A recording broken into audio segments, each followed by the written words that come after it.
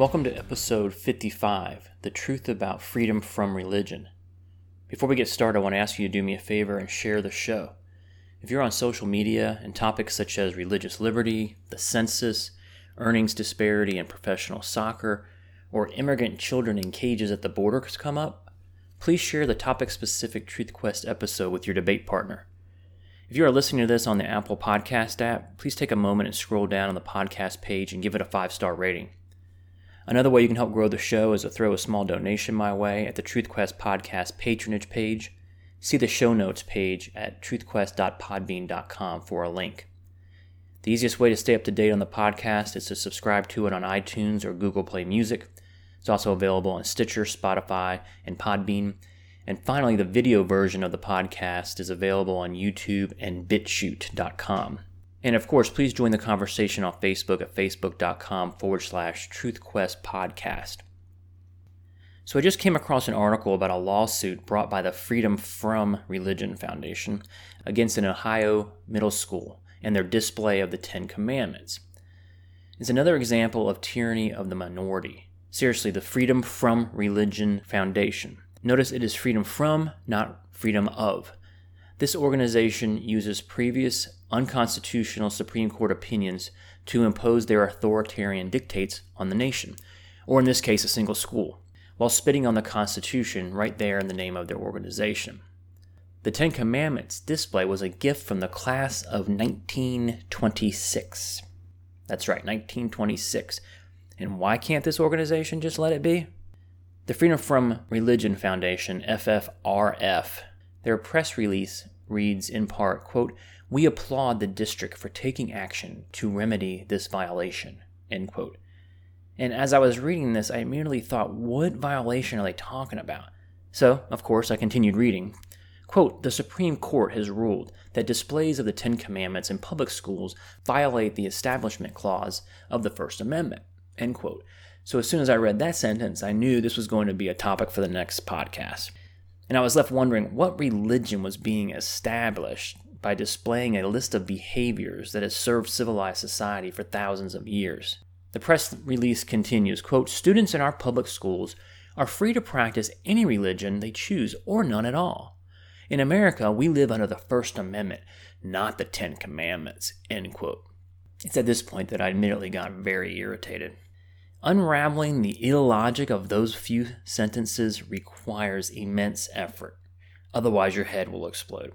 If the Ten Commandments are a religious symbol, then according to the press release, quote, "Students in our public schools are free to practice any religion they choose or none at all," end quote. So why are you suing to take away the freedom you just said they had? Secondly, what exactly does a display of a list of anything equate to living under? These sentences are a feigned attempt to appear tolerant since they say students are free to, while demonstrating complete intolerance. It's quite a remarkable feat of wordsmithing.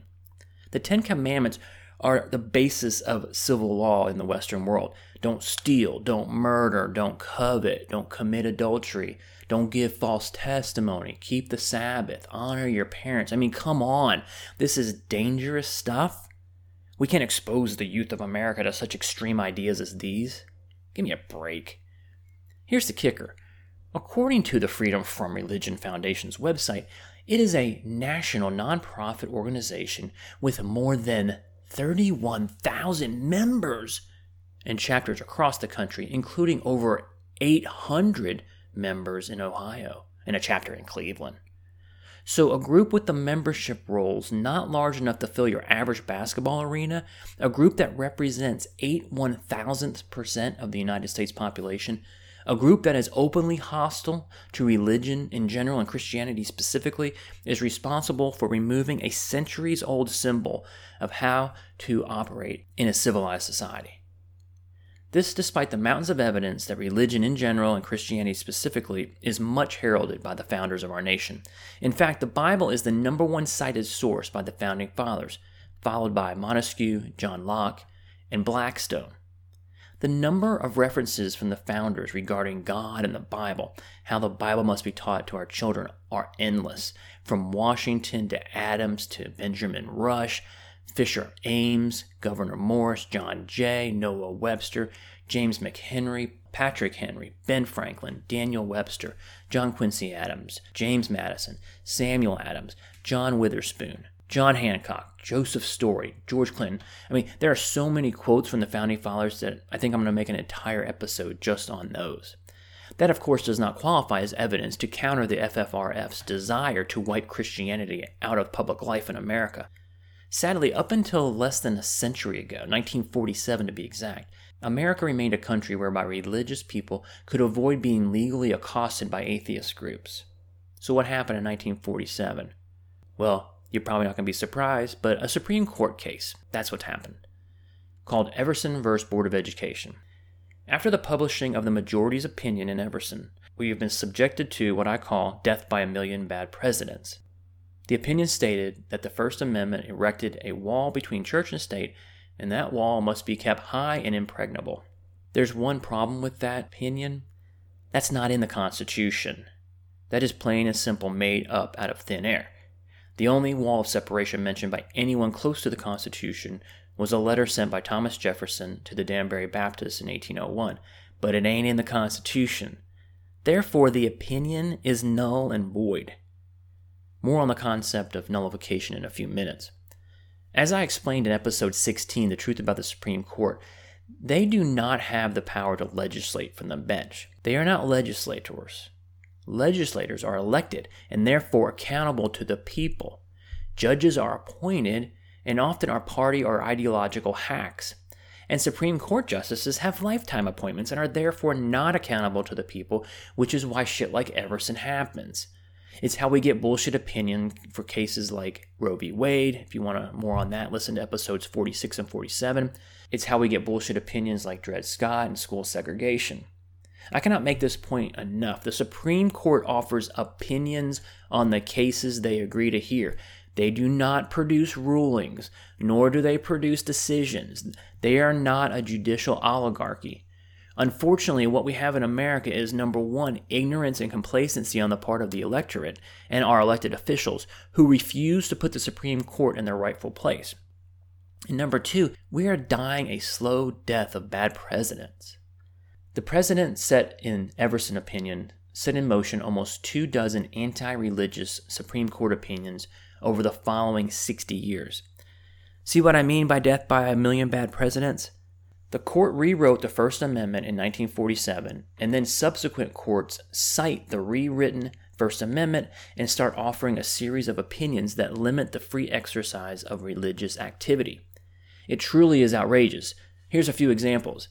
In 2006, there was a case that found that riders on a public bus cannot give fellow riders a book containing Bible stories. Oh, the horror of riding a city bus and having someone accost you by giving you a book. That's terrible. But imagine the emotional distress that would be caused if the book contained the Genesis story, or Job, or Paul. According to the court, passing out such a book is the same as the government establishing Christianity or Judaism as the official religion of the state.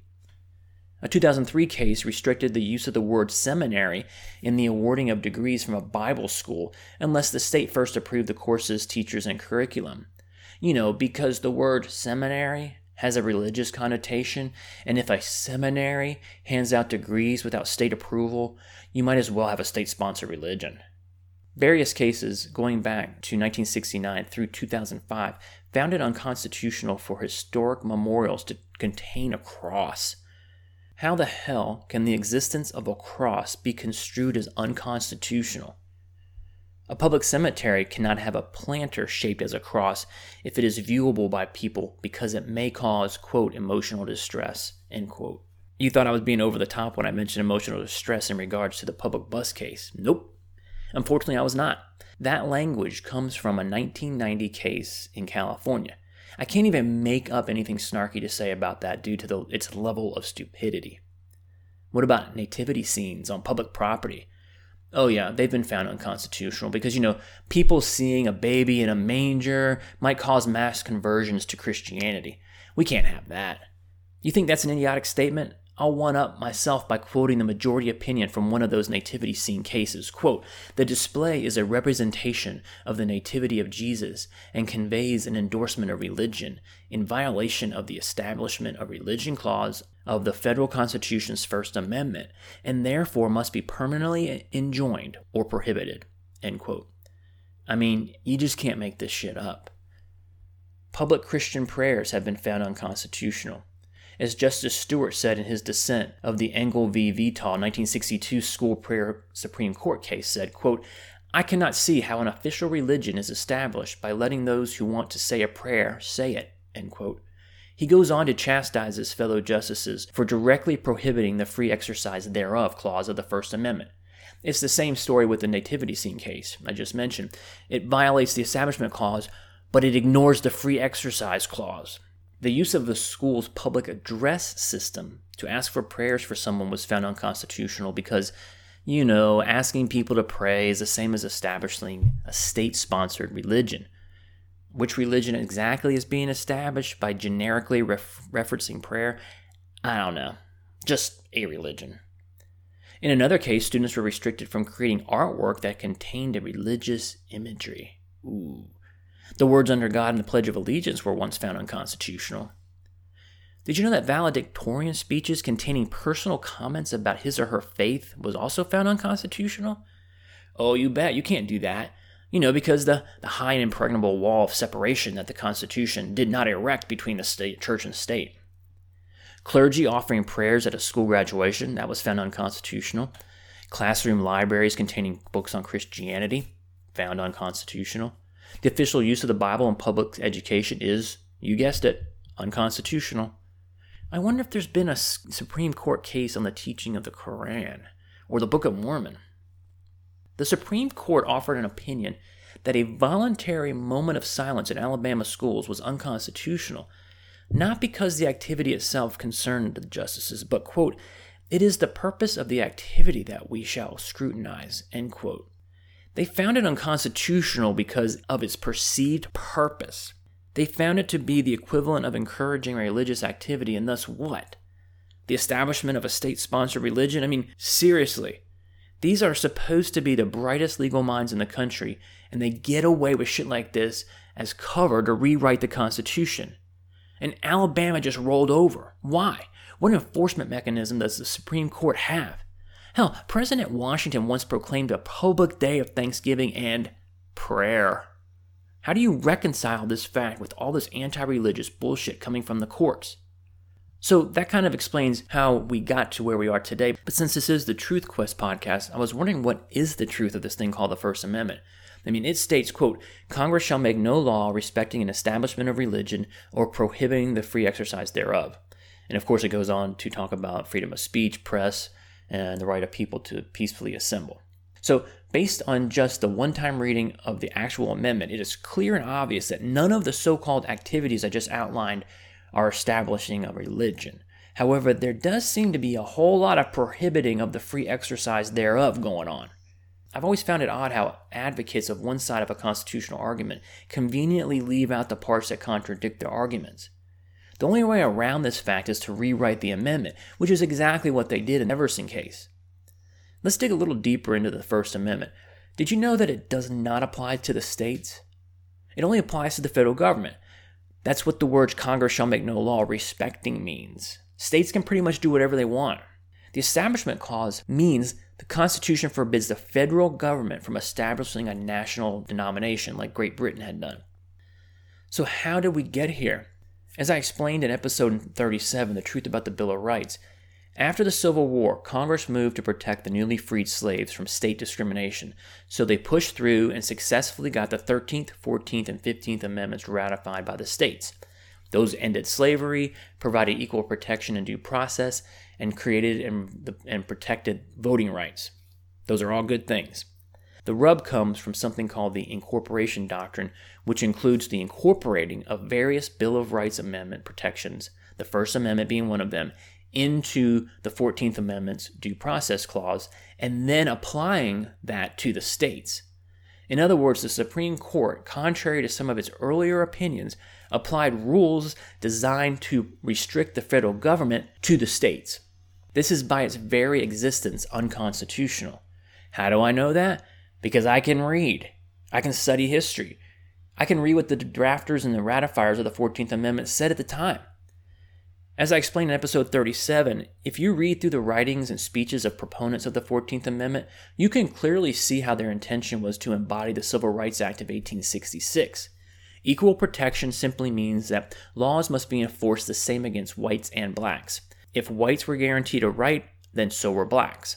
Things like the right to enter into contracts, own property, inherit property, travel freely, and access the courts. The right to due process, in a nutshell, guaranteed procedural fairness for all people.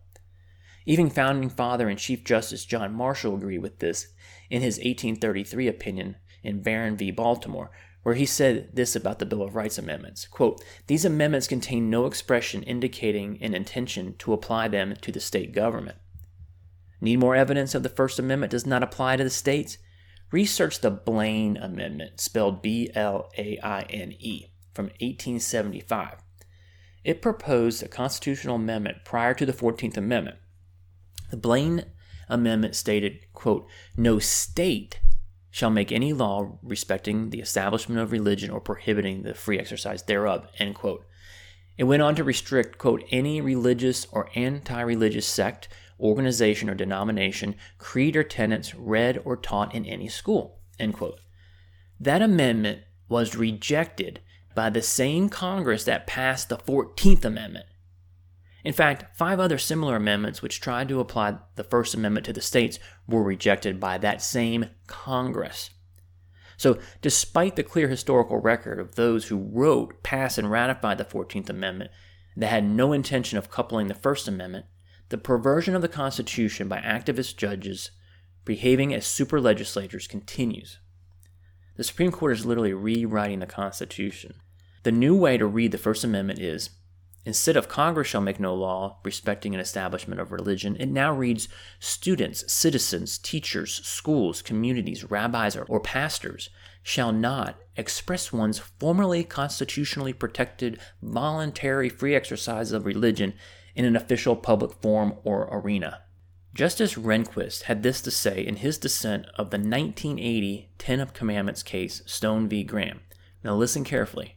Quote, "The Establishment Clause does not require that the public sector be insulated from all things which have a religious significance or origin," end quote.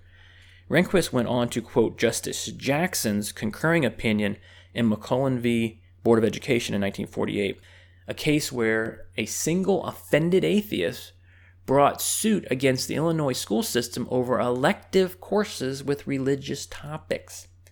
Although Jackson concurred with the decision he found in favor of the atheist plaintiff, he pointed out that what the plaintiff was really doing was trying to completely cast out of secular education any religious aspects. He followed that claim with this quote, "The fact that nearly everything in our culture worth transmitting is saturated with religious influences." So he admits that religion plays a big role in our country, yet he found for atheists.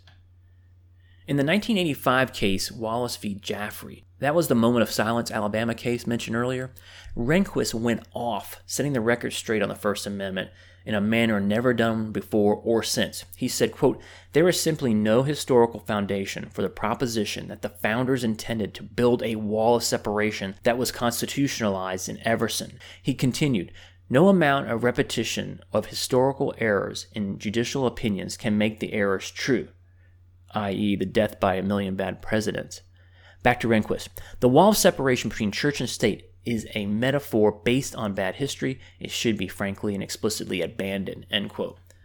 After reading the majority's opinion on the nativity scene case mentioned earlier, where they falsely and misleadingly proclaimed the Constitution mandates that government remain secular, even Justice Anthony Kennedy, no conservative, said, quote, "This court is ill-equipped to sit as the National Theology Board, and I question both the wisdom and the constitutionality of doing so," end quote. Exactly.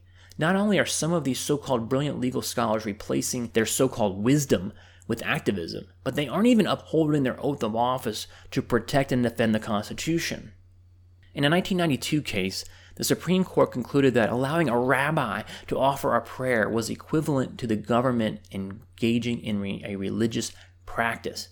Yep, that really happened. Check it out for yourself in Lee v. Weissman. Oh, but that's not the worst of it. In his concurring opinion, Justice Souter arrogantly declared that he knows better what the Establishment Clause means than the people who wrote it. Quote, "These practices prove, at best, that the framers simply did not share the common understanding of the Establishment Clause, and at worst, that they, like other politicians, could raise constitutional ideals one day and turn their backs on it the next." End quote. The dissent in this case included Scalia, Rehnquist, White, and Thomas.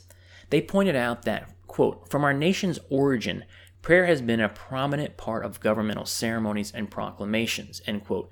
They went on to point out that George Washington, Thomas Jefferson, and James Madison's first inaugural addresses all contained prayers.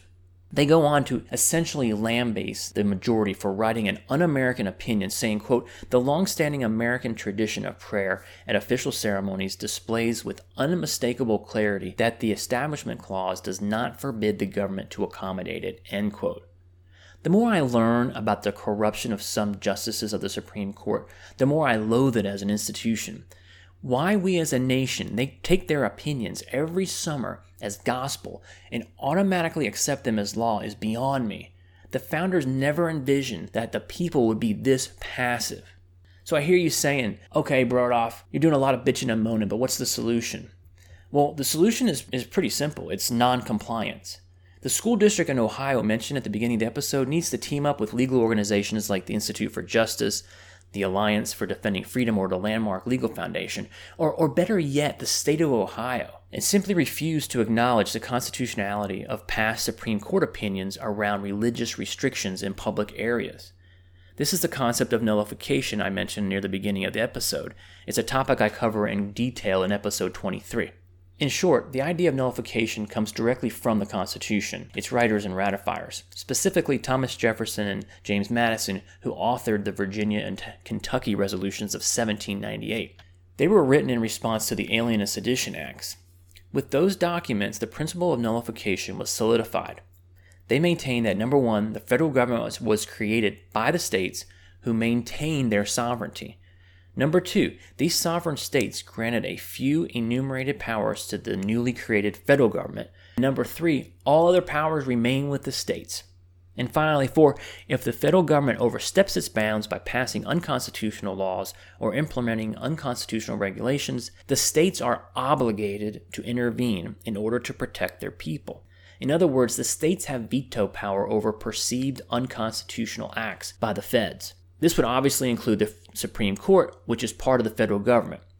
As I explained in episode 16, no one, meaning no branch of the federal government, has a monopoly on determining the constitutionality of a law. Not the Supreme Court, not the President, nor Congress. As a matter of fact, all of these entities are subordinate to the states, or better put, the people of the states, since it was the people that created them.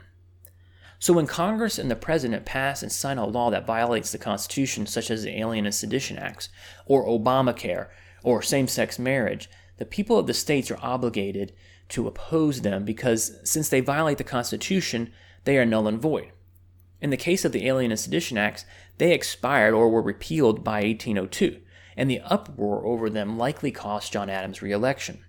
In the case of Obamacare, the leftist activists on the Supreme Court, surprise, surprise, found the law constitutional because they don't care about the very document in which they were sworn to defend. Their liberal agenda is the most important piece. And of course, Justice Roberts essentially tied himself in a mental pretzel in order to come up with a reason to opine in its favor. Listen to episode 14, The Truth About Obamacare, for a deep dive. And in the case of the federal law denying recognition of same-sex marriages, President Obama refused to defend it. He essentially nullified it because he thought it was unconstitutional. Nullification simply means the states refuse to comply with bullshit unconstitutional mandates and laws. If the Supreme Court, Congress, and the President say Obamacare is the law of the land, they can enforce it. If they say marijuana is illegal, enforce it. If they say terminally ill people cannot try experimental drugs unless the Federal Drug Administration blesses the treatment, come stop me. And as I started this episode discussing, the Supreme Court says the display of 10 Commandments on public property is unconstitutional because some of their predecessors rewrote the Establishment Clause of the First Amendment while ignoring the Free Exercise Thereof Clause in that same very sentence. And another group of Supreme Court predecessors changed the meaning of the 14th Amendment by incorporating the Bill of Rights and applying it to the states, then the members of the court can come take down the display of the Ten Commandments. Otherwise, they can kiss our collective asses. These Supreme Court opinions turned into legislation must be challenged. Bad precedents needs to be struck down and or ignored, or the proverbial slippery slope is inevitable. Look no further than the post-1947 carnage to religious freedom following the Everson opinion. Please join the conversation on Facebook at facebook.com/TruthQuest podcast.